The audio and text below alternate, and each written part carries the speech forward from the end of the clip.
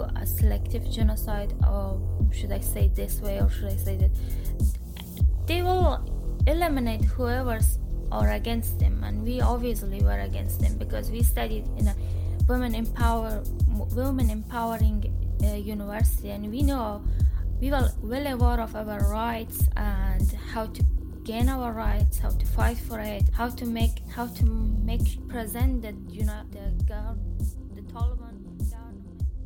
Welcome to Innovation and Leadership, where I interview uncommonly high achievers like top investment fund managers, elite special operations soldiers, startup CEOs who sold their companies for billions of dollars, pro athletes, Hollywood filmmakers, really as many different kinds of experts as I can.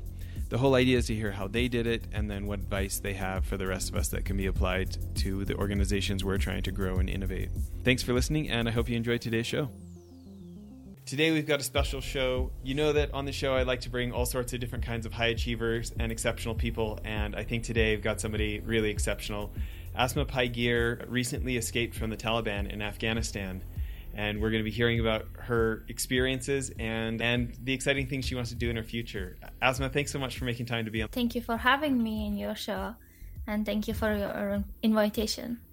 So let's talk a little bit about how you grew up and before you went to university in Madagascar. What part of Afghanistan were you born in? I born in Kabul, but I originally am from Parvan, province of Afghanistan, and I grew up in Kabul, but I was visiting Parvan eventually once or twice a year, but mostly I spent my life in Kabul. And how old were you when the Taliban really started taking power there? It's interesting because growing up I never feel that we are really free from the Taliban. The fear of they will come someday was always there on daily basis. So, but they weren't in the cities or capturing any province or any districts in the country, but they were fighting with our army and United States Army. So very recently that they took power very rapidly and the government collapsed. What was it about your parents' examples or anything that made you decide you wanted to go to university? Well, my parents, both of them are educated, and we were always being inspired, encouraged to continue our educations. They send us to school, and my mom makes sure that we are getting good grades in school, and we're gonna have a bright and good future. Because the last time the Taliban took the control of the country, my mom was in the university and one semester away from the graduation. And when they took the government, they closed the universities, and women were never being allowed to go to university or pursue further education. So the feelings that she couldn't graduate from university was one of the terrible feelings that she always had in her entire life. And that made her to make sure that each of her children will be graduated from university in a stable and peaceful country. But eventually bad things happen, and the same case scenario repeated one more time, and I was being unable to continue my education or my college. So how old was she when that happened to her, do you think? I was 17 years old, I think, if I'm not. And was her university in Kabul as well? She was studying Persian literature at Kabul University. Yeah. And what about your dad? What was his background, or what was his education? My father studied engineering, and he graduated from University of Engineering in Kabul. Yeah. We call it Polytechnic. Okay. And, I've heard you speak elsewhere and talk about, for those years up until just recently when the Taliban took back over the country, I've heard you talk just about having gratitude of like freedom and the ability to go to university and things that were taken away from your mom. Can you talk about that a little bit for all those? Absolutely. I mean, it's very sad if people say that United States have never had any achievement in Afghanistan. I am one of evidence of those 20 years of freedom that United States Army brought to our country, the peace and stability, and enable my generation to go and pursue education in a safe and stable country and have rights to almost everything. And those years mean a lot for me and for my generation and for my family, because it was something.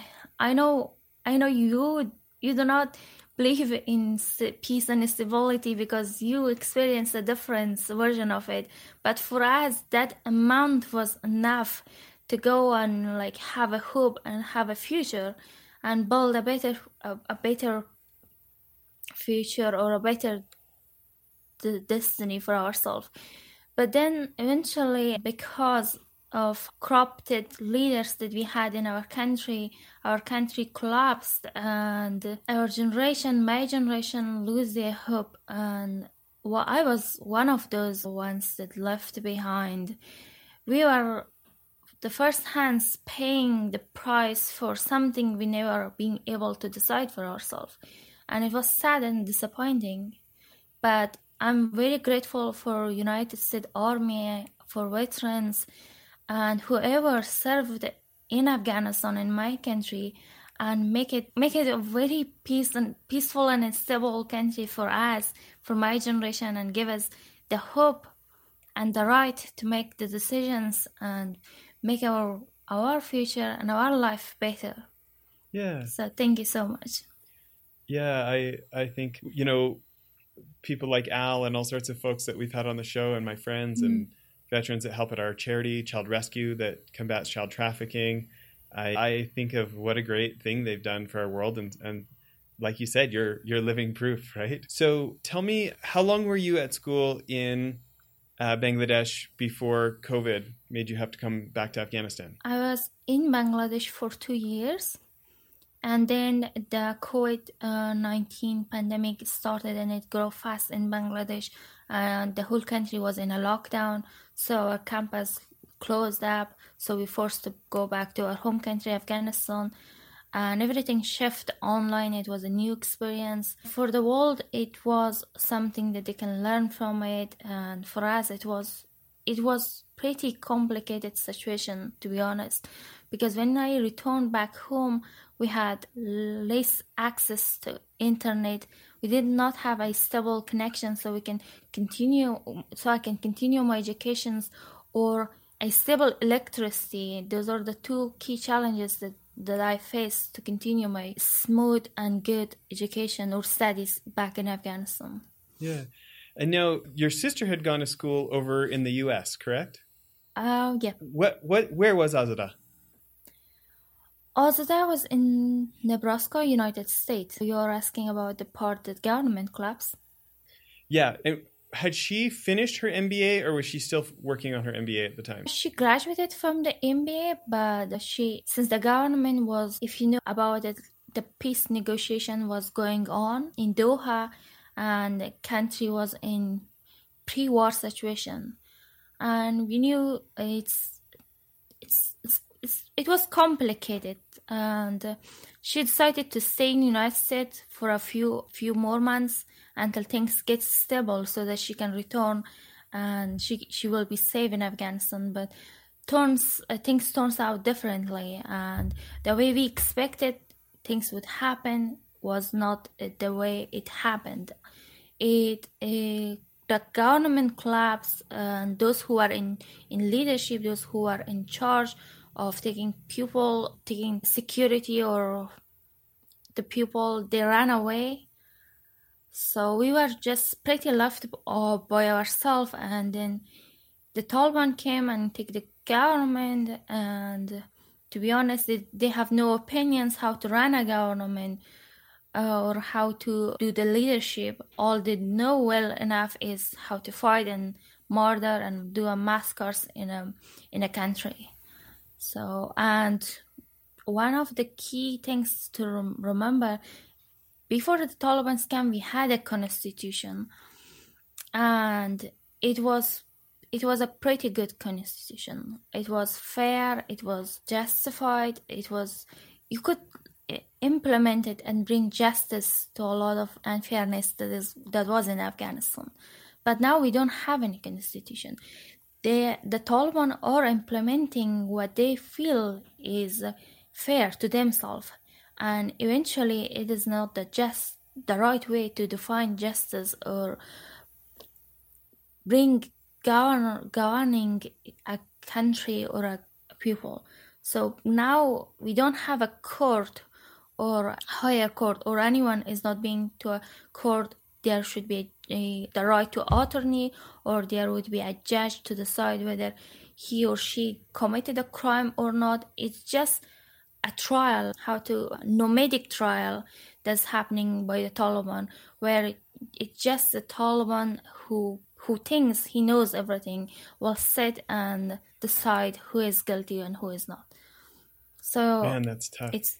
It's more than tough. And so weren't you in town when you found out the government fell?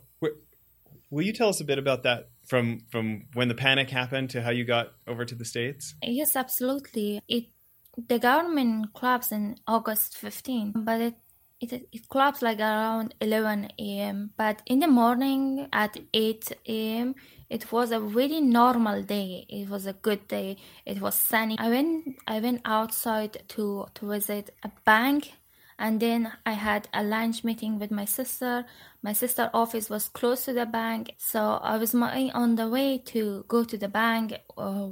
There was a lot of traffic, so I decided to get out of the car and walk, because that way it would be faster. Then I heard some gunfire, and then chaos just happened. People start running around and they are screaming, they're coming, and everyone seems really desperate, fearful and scared, and everyone was screaming.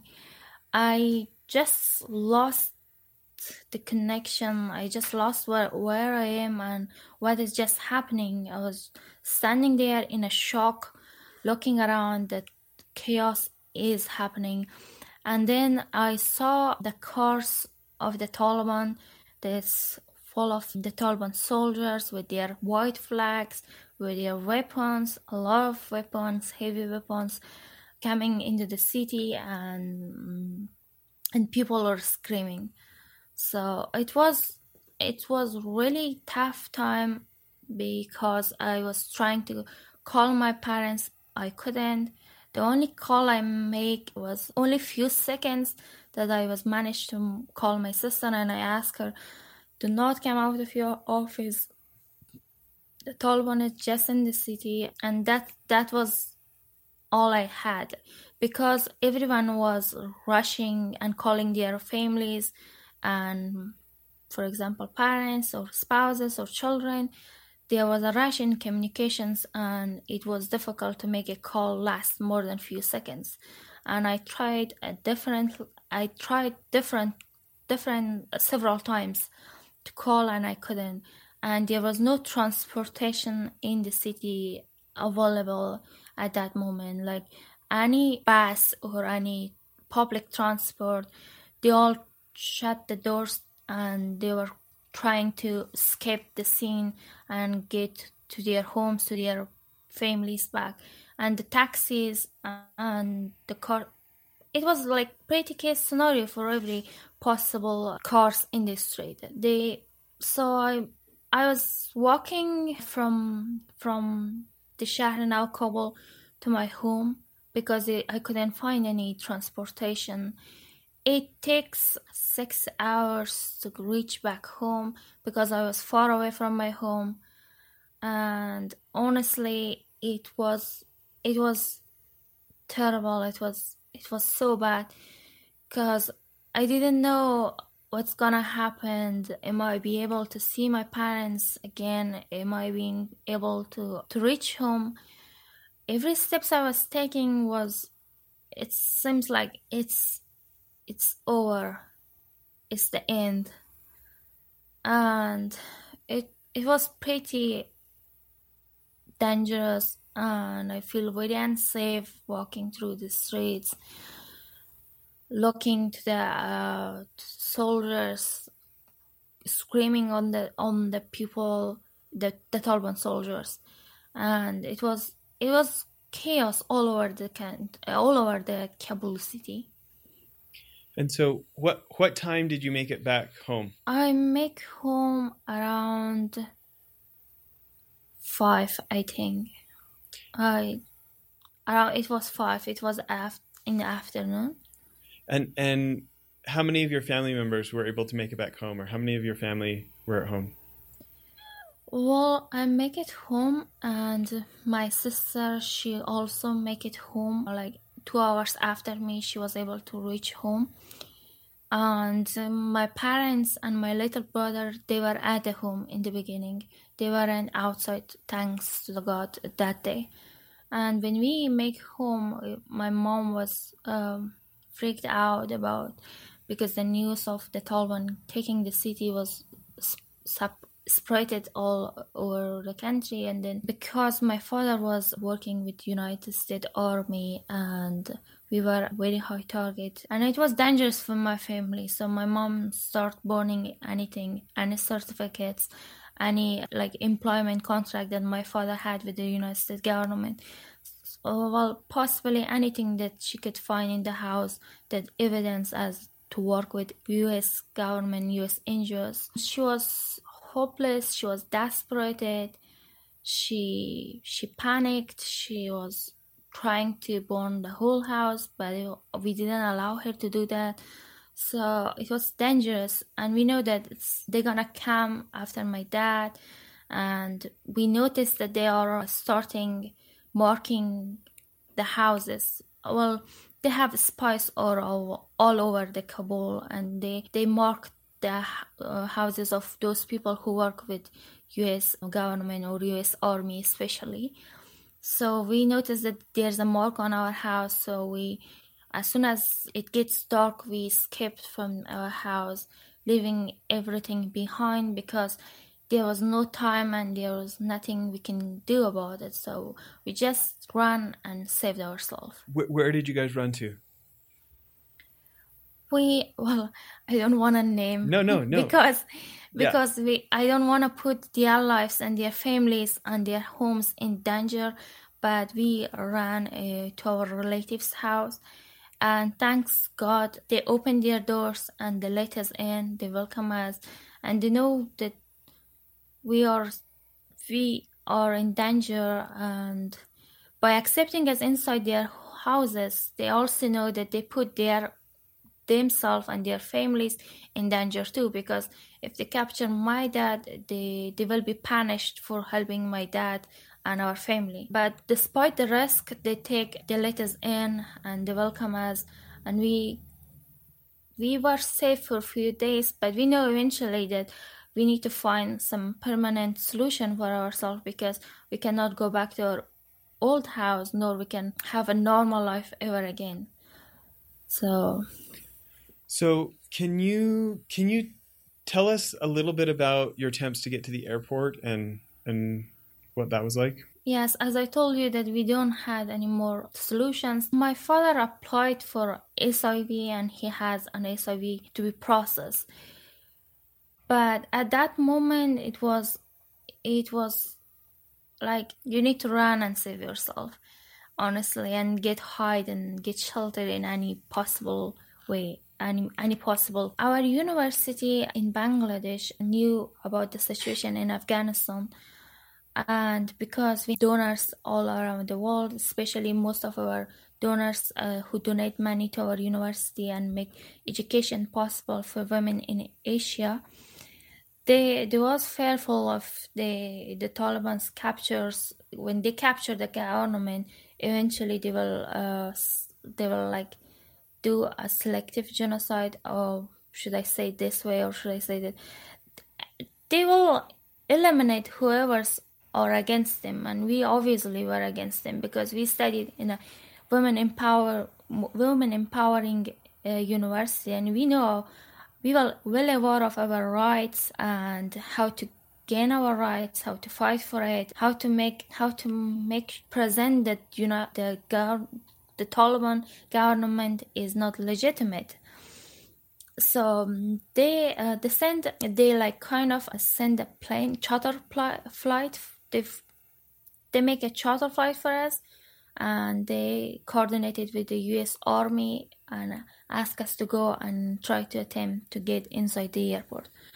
But we attempt to get inside the airport multiple times, but one factor or other factor was not present at the time. We couldn't make it to the airport, and the plane, I'm not aware of it, whether the plane get inside Afghanistan or not, but it was no longer an option because we couldn't get inside the airport by the date that they asked us to get, because there were several Taliban checkpoints and they were turning us around. They were not letting us to go, and it was not just me or a few students or 10 to 20 students. It was around 150 students. Well, at the beginning it was 180 students, and we were in the 7 buses. So they don't let us. They beaten up our drivers to create fear. They multiple times shoot at our cars to turn us away and to make us to escape from the country, to vanish. So they did everything they could. But we were persistent and we didn't give up. We tried again and again to get inside the airport. And thanks to every individual who helped us, and thanks to my sister to make the coordination happen, we were able to get inside the airport and then being evacuated by the United States Army. Yeah, can you talk just a minute about the last time when you're going and they seized the buses and made you guys stay there and said don't make any calls, and a little bit of that? Yes, sure. We tried to get into the airport for 5 days. We stayed in the doors of the gates of the Kabul airport for 26 hours, 38 hours. And the last time we were waiting in the buses with the fear and a lot of the Taliban's threats. And we were there for 26 hours, and then some of the commanders of the Taliban came and turned our buses away and didn't let us get inside. And then the next time it takes 36 hours. And so every time they're turning us away to go back to our homes, we were taking a few hours rest, and then we trying to get into the airport again. The last time that we been to the gates of the Kabul is on the explosion day. It was August 26th. The explosion happened and we were very close to the gate. It was terrifying. It was sad. I still remember that the explosion happened and we were close enough that we can feel the vibration of the explosion. And then after that, a lot of gunfires happened. We were at the gate, close to the gate, and we faced the Taliban and they turned us away. And we were in the street at the night and waiting there that we can perhaps if we still longer at the night, we can sneak in and get into the airport, but it didn't happen. And the last time that I've been to the airport, it was against the advice of my family and friends. And a lot of my colleagues, they lost their hopes, and they said, it doesn't matter how many times we try, it's impossible, we cannot get into the airport or leave the country. So they dropped around 30 students. So 150 were still left. One of them was me. We said there's nothing more left in the country, in Afghanistan, to lose, and we tried again. We know that the best case scenario is that they will shoot us in the head, but the worst case scenario is they will rape us, they will do sexual assault, they do a lot of worst case scenario was there. But we lost the desire to live in a country such as Afghanistan, and we know that there is no future in, to be honest, no future life in Afghanistan. So we get into the bus, and we, despite all the rest that was possible at the moment, we said that either they're gonna shoot us or whatever. We will try as far as we could. So we were, the last time was different than the other times. They turned the buses away, but they didn't let us to leave the area. So basically we were between the two gates of the Taliban. So one gate was here, the other gate was here, and the gate here, this part was the airport, and we were somewhere here, just right in front of the Ministry of Interior, where the Taliban have the biggest army present at the moment on that ministry. It was different because they didn't let us to go back, they didn't let us to go inside. We were advised not use our cell phones, do not share our location, do not talk with anyone, do not chat with anyone. And it was at the night, it was dark. We could see the soldiers of the Taliban that walking along with the buses, screaming, and we can hear them. I knew that something seems right. It's suspicious because they should have let us go on. But it wasn't only our buses. There were the other buses of the civilians and the foreigner nationals that we could see them. When they didn't let them inside the airport, they let them to leave the area. So we were sitting there, staying low. I was kind of looking from the window outside what's happening, and I'd see that everyone is leaving except us. And every minute was very difficult for me, because every minute that was passed, I was like, a new thought was coming to my mind. What's going to happen? Why are they doing this? Why are they keeping us here? It was difficult, and I said that I need to do something. So I didn't have anyone, so I just texted my sister Azada. She was in the United States, and I said that Azada, something is not right. They're doing this, and give her some details. And she said that, okay, hold on, Asma, I'm gonna go and find help. It wasn't something that I believed that she will be able to help. I was just lost hope. So I just want to know I just want to tell someone for the last time where I am, and then go and get disappear, because a lot was possible to happen. Honestly, a lot worse case scenario, worse than that what we can imagine or what we can talk about it. So I was so also that get in touch with my father's friend from the United States military, and she texted them and called them and tell them that this is what's happening. My sister, along with 149 other students, almost 150 students in 7 buses, is right at the gate of the Kabul airport. The Taliban not letting them to get inside, not letting them to leave the area, to all other organization and individual who jumped in when my sister make the call, and they make all these dots connected to one another, and through their connections and their influence, they make us what they did.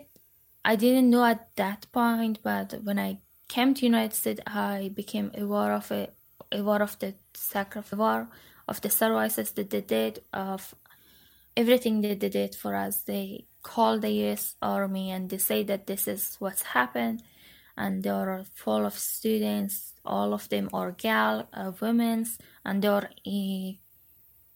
to be honest, if you say, it's like being kept by the Taliban. So they make the call to the Taliban, and then the Taliban let us get inside the airport. Before that, it was impossible for anyone to believe that this case scenario is happening. So they asked me some information to confirm that what I'm saying is right and what I'm saying is true. So they say that I should share my location with them, taking some pictures to create awareness of the circumstances and the situation that I'm in, then give them information about the buses, about the students, about the number of the students, along with other minor details. All of this information they requested at that point, it was very difficult for me to provide, because any moment I could take my phone and take a picture, someone might notice, it might get me out and kill me or do worse than that. But I knew if I don't do it, there is no one else to do. So someone has to do the job. If today is the last day and I'm gonna die, so I would like to die with an honor. And the honor is that I'm standing for it. I'm not giving up. So I overcome the fear and take the pictures and share all the relevant information to the best of my knowledge with to the people who are on the other side of the phone, who are in touch with me. And then they make the connections, and we were being allowed to go inside the airport. But before that, the Taliban took everything of us away. They were pointing their guns at us and say that drop everything you have. And at that situation, we left everything at the gate before to get inside the airport. They didn't allow us to get anything except our documents like passports, so that we can travel with. Wow, that's such a heroic story. Thank you for sharing it. As far as the rest of your family or anything else you want to share about what's happened with any other successes with your family? Yeah, before to share about my family, there's one more details that I forgot to tell. We were allowed to get inside the airport, but the Taliban took the 3 of my colleagues from away from. They didn't let the 3 of the girls to get inside the airport. 3 of my colleagues. And we were so scared, and when we asked for the reason, they brought some non-reasonable or unacceptable reasons that does not make any sense, like their name is being misspelled or this or that. And when I get into the airport, I start communicating with the, and I say that they took 3 students, 3 of my colleagues, and they couldn't come inside. And there was a lot going on, and they said, okay, we will make the connections, but we need you to go and find whoever is in charge in the ground. So I was like running around asking soldiers, who is your commander, who is the captain, who is in charge, finding the right person, and then calling them and say, like, I found the right person, what I'm supposed to do the next. And they said, like, can you pass the phone so we can talk to him? So I did everything they want, and they talked with the captain, and they convinced the captain that he is responsible to go and take the other 3 girls from the Taliban. It takes sometimes and a lot of effort, and thanks to the US Army and the captain especially, who made it possible, who could have like leave the girls on the Afghanistan, but he did his job and bring the rest of us, like the 3 others, and let us reunited with. So thanks to everyone, including the United States Army, Nazarene fans, all other organizations and individuals who helped and rescue us. Well, thank you for you being so brave. I didn't want to say much earlier because I thought I was going to break down, start crying. I'm not brave enough because I could have do far better than that, but I'm just feeling being responsible for one another. It was tough to leave those three girls behind, and someone has to do something. And I did, to the best of my ability, everything I could to help them and rescue them. And pray for a good person, because I was selfish enough, because it was just me who being rescued at that moment. So I leave everyone's behind, like my parents, my sister, my brother. I was the last one who was getting inside the airplane, and I was doubtful if what I am doing is the right thing. It was tough. It was difficult. I still feel like I'm selfish because I just think about myself.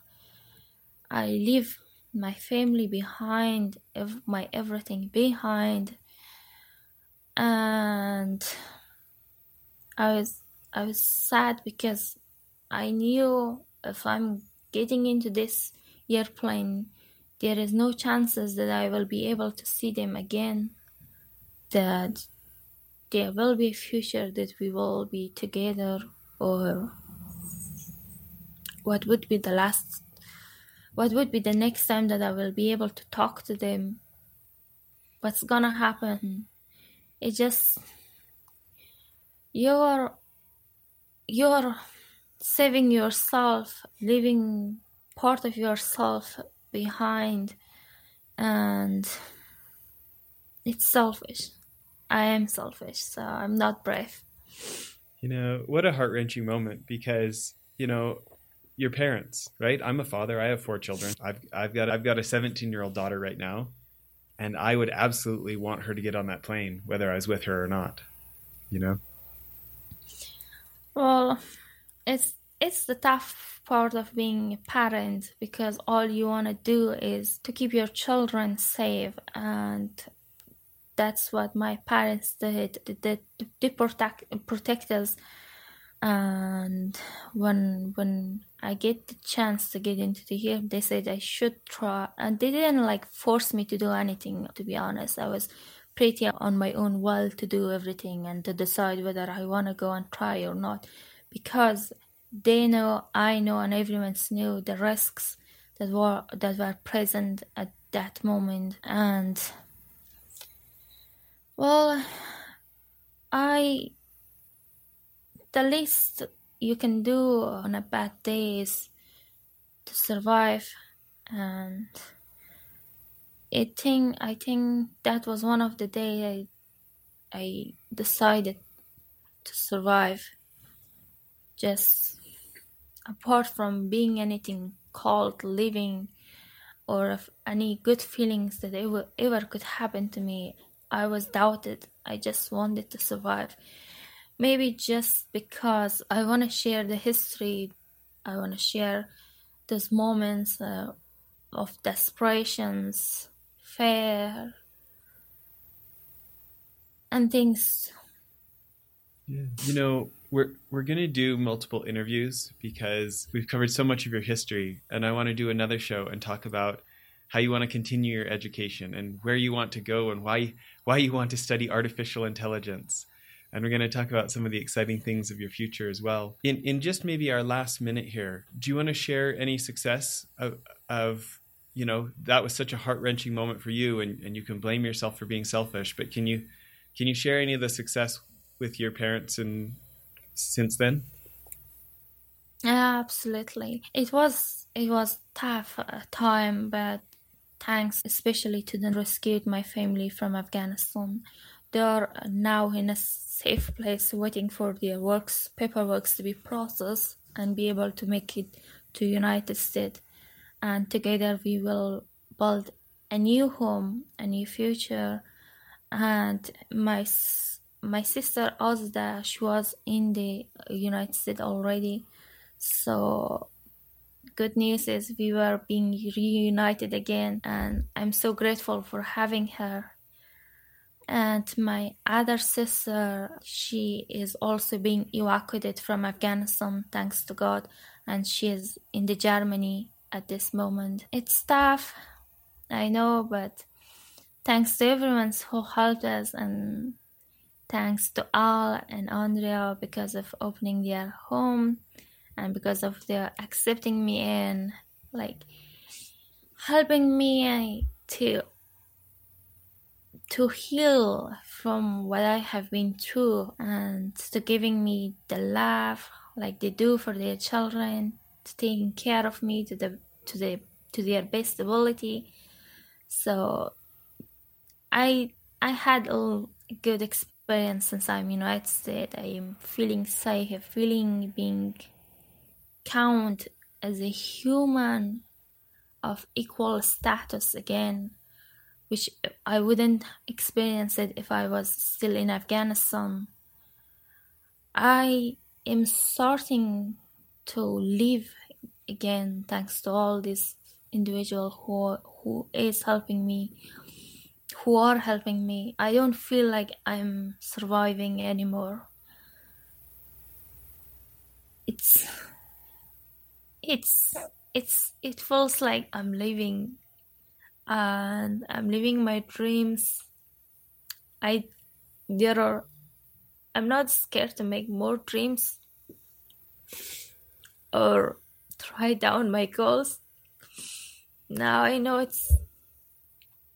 it's possible to restart your life, even from ground zero, and makes good things happen and accomplish your goals one after another. It may take some time, it may take a while, but I'm not scared to make new dreams. This is the best part. I'm sorry. Now look what you've done. You've made me start crying all over again. I try to be strong. I'm sorry. Oh my gosh, don't be sorry. I'm so happy that you could share that, and I'm so happy for your future. You know, speaking of my 17-year-old daughter, I had my whole family watch your previous interview, and my kids were so excited that I got the chance, that I was going to get the chance to meet you. And when I told them this morning that this was the interview, they were like so beaming. They're like so excited that I get to meet you. Thank you. Thank you for inviting me, and thank you for the show, and thank you for letting me to share what I feel and what I have been through to all those years that I live in Afghanistan, all those things that I experienced.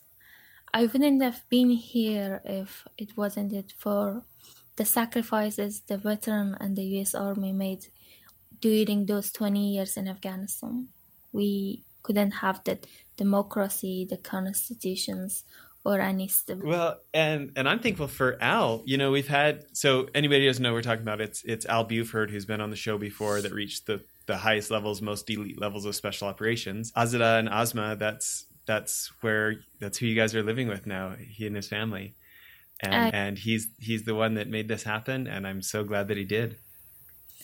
Yeah, I'm glad too. I'm very pleased to be here with you. I'm so happy to stay and live with Al and his family. They were very kind. They were very supportive. They helped me and my family to heal and support us in all possible ways. I'm really grateful for them. Yeah, me too. Well, okay, for our last 30 seconds, let's give people a teaser for the next episode. And by the way, we are going to be doing interviews with Asma's sister, Azada, as well. And with some of the veterans and people, Tom Spooner, who's been on the show, we might try to get involved with Al and Asma and do some more episodes. So this is going to be part of a series. But in the last 30 seconds here, let's do just a little bit of a teaser of why do you want to study artificial... Thank you for asking this question. I'm so excited about artificial intelligence, and the reason why I want to study is because it's shaping the future, and I want to be part of that future. It's the future of human being, the future of the industries. Like that makes AI makes things possible for to be processed, analyzed, and used in a most efficient way and to predict everything. So the reason this is what makes me interested studying it, and the reason why I want to study is to implement it to not just in United States but to all other countries who are in needs, but there is no enough knowledge or enough education available like they can use it. So I would like to learn from here and then help those nations in possible ways. Well, I'm going to jump the gun here. Al and I have had a little bit of some conversations, but I'm just going to go out and say this anyways. I am going to be working with Al, and we are going to set up a scholarship fund for you, and we're going to try and make that happen for you.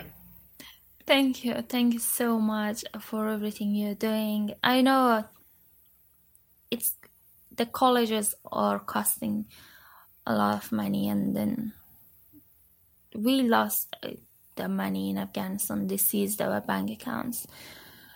But thank you for you and for whoever's helping me to achieve my educations and to make the future different. Maybe not for others, but just for myself, and be a different person, a different version of myself. So thank you for helping me achieving my goals in education. You bet. Everybody stay tuned. There's going to be more in this series. And thank you so much again, Asma, for today. Thank you. Bye now.